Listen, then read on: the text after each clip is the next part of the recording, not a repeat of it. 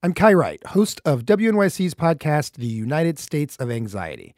This season, we're focusing on gender and power, themes that are upending the 2018 elections.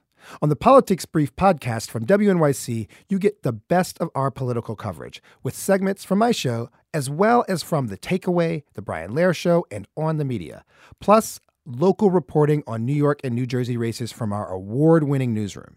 Welcome to Politics Brief from WNYC. Hi, this is BJ. Please record your message. Oh, poo. When you have finished recording. I got so many voters yesterday. Being a campaign volunteer isn't easy, on any campaign, and especially not if you're a progressive in rural Texas, canvassing for Beto O'Rourke.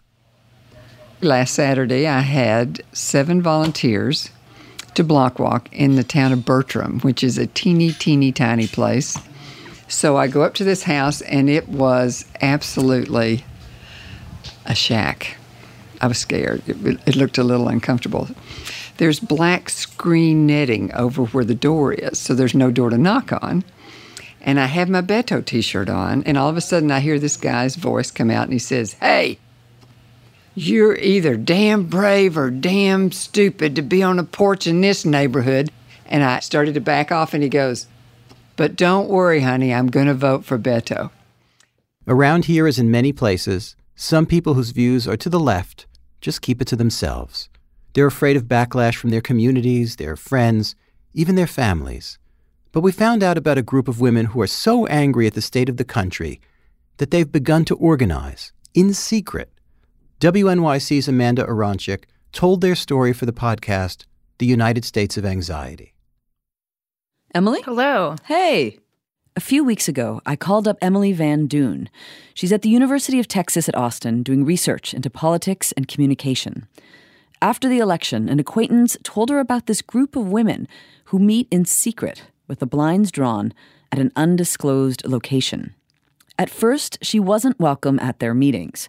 But eventually, once they had built trust, some of the women agreed to be interviewed for an academic paper. I asked her to read me what one of the women said. So one woman mentioned she felt the need to do a secret handshake upon arriving at the first meeting by nightfall. She said just the day of driving in the middle of nowhere, in the country, and seeing taillights and taillights and taillights behind you. I think I was the first one to pull in, and then every car after that, people getting out. It was truly a feeling of like, we should do a secret handshake and look around us in the bushes. It was a very surreal kind of feeling. And then seeing who they were and not having had a clue before that those people felt the same way as I did, I don't know, it was a very unique experience. Of course, I wanted to go to a meeting, but the women didn't want a journalist there. It took Emily months to be welcomed at the meetings, and so I sent her with a recorder instead. Hi, Amanda. This is Emily. I am driving to the meeting, so I figured I'd give you a little background noise of the windy road on my way there. They won't disclose what county they're in, but I know this.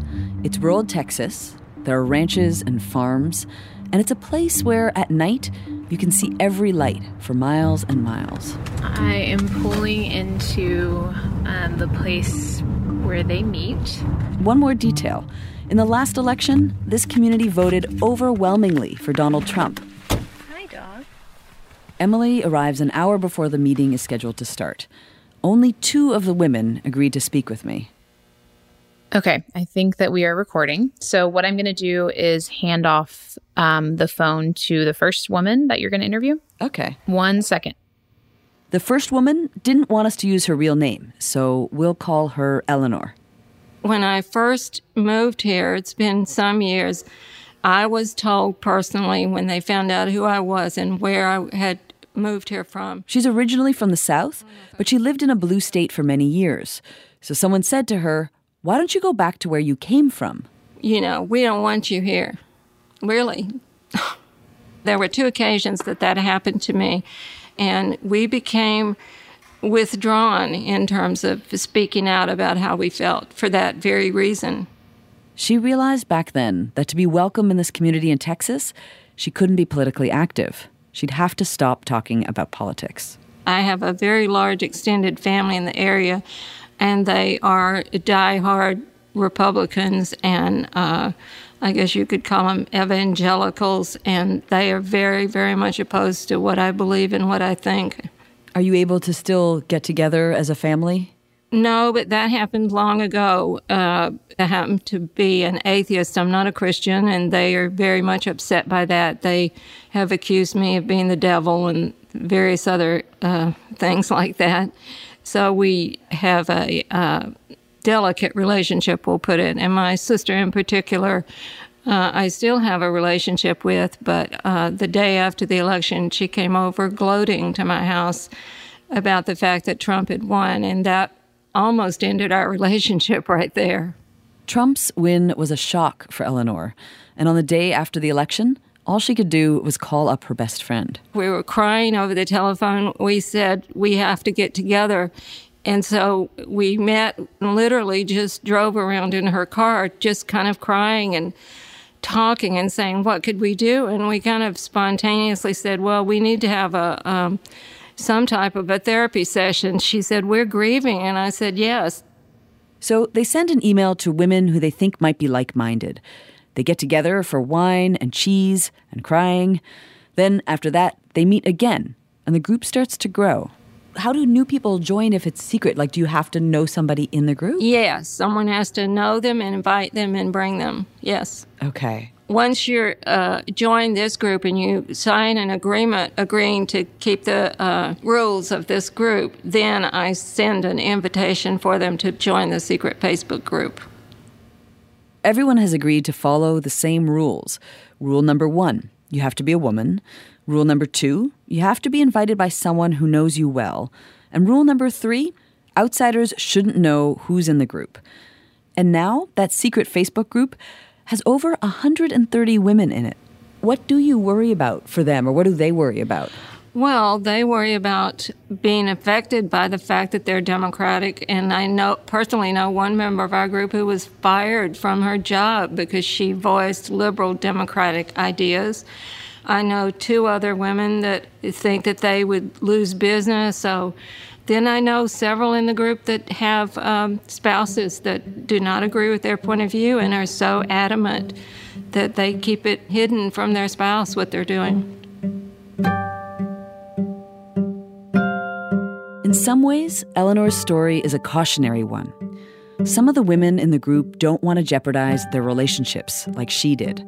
They don't want to go home to their families or their husbands and have the same fight night after night. So they stay quiet.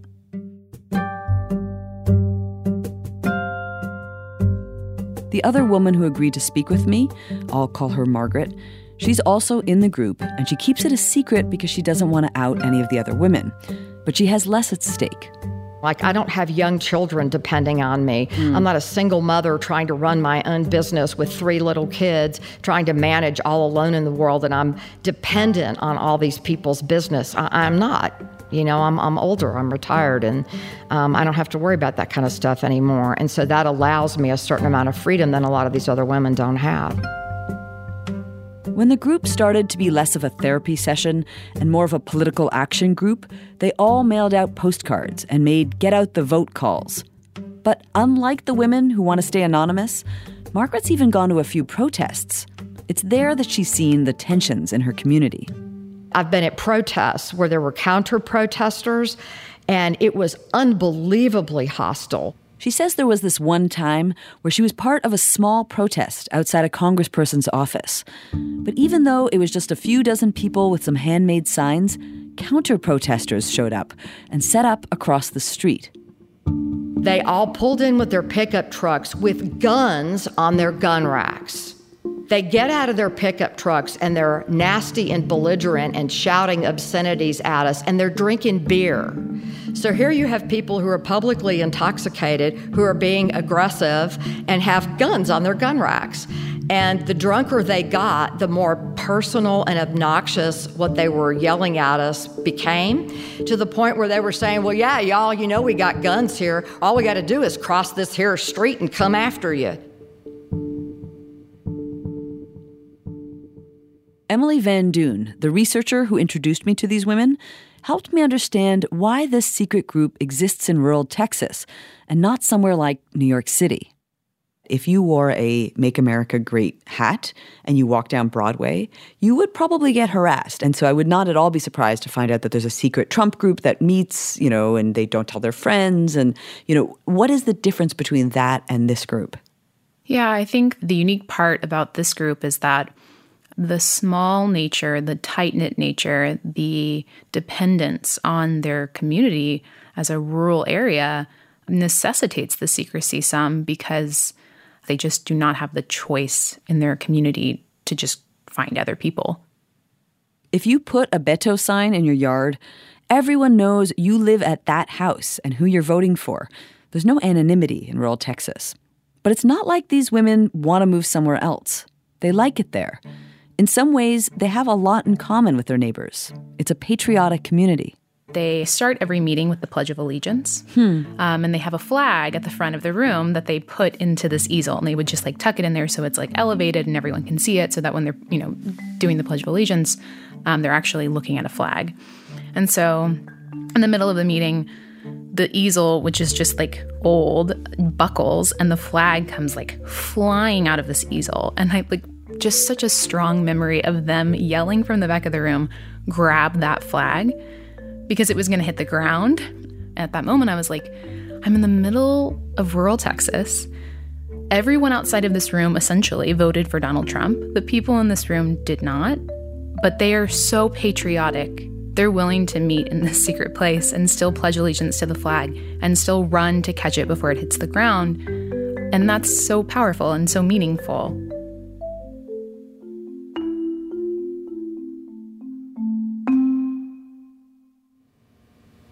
As a group, do you think there's anyone who suspects what you guys are up to? Oh, there are people that suspect what we're up to, yes, but they haven't been able to figure it out exactly. Really? Yeah, well, we've heard. We had a spy in the Republican Party meeting and who came back and said, they're worried, but they can't figure out what you're doing and where you're doing it. What did they say, though? We hear there's a group of women. Yeah, exactly. There's this group. They're on the rise. Better look out for them. They're campaigning and they're making phone calls. It seemed like they were starting to have an impact. There was even an article in the local paper noting that voter registrations were up. And a part of it, we believe, is because of all the calling and campaigning and walking and whatnot that we've done. And at the very, very end of the article, there was just a little line that says, those Democrats are out beating the bushes. If you could predict, what do you think's going to happen? I think that we'll have a new Democratic senator. And as far as down the ticket, I don't know. I think that that's less possible. But our candidate for senator, Beto, has done an excellent job of visiting every county in Texas, and he has a lot of enthusiasm, and he's winning over people that have maybe been borderline because he's not running a nasty campaign. He's running a campaign that says, here is what we can do that's good and right and decent. The women are really hopeful. But I think even if their candidate doesn't win, this has been pretty transformative for them. They're not necessarily all in the political closet anymore. What is it about the group that makes the difference? Oh, gosh. If you're alone somewhere and you feel like you're on an island, but yet you're surrounded by thousands of people, it's pretty lonely. And having this group of women has made an enormous difference to me. And just knowing that there are people out there that support me and what I believe and support our country and are working for the same goals, it just really, really makes a difference to me. Living in Texas for all these years, Eleanor swallowed a part of herself. She'd convinced herself that voting privately, all alone in the voting booth, was enough. So every time there was an election, she would vote, and she's like, that's fine, I did my job. But since Trump won, she feels embarrassed that she thought that voting was enough. And now, she's out of the political closet. I don't care if my business suffers, I don't care if I suffer, I don't care if, what they say to me or do to me, that's it. I'm done, and I'm not backing down anymore, I'm not keeping my mouth shut. I'm going out No holds barred.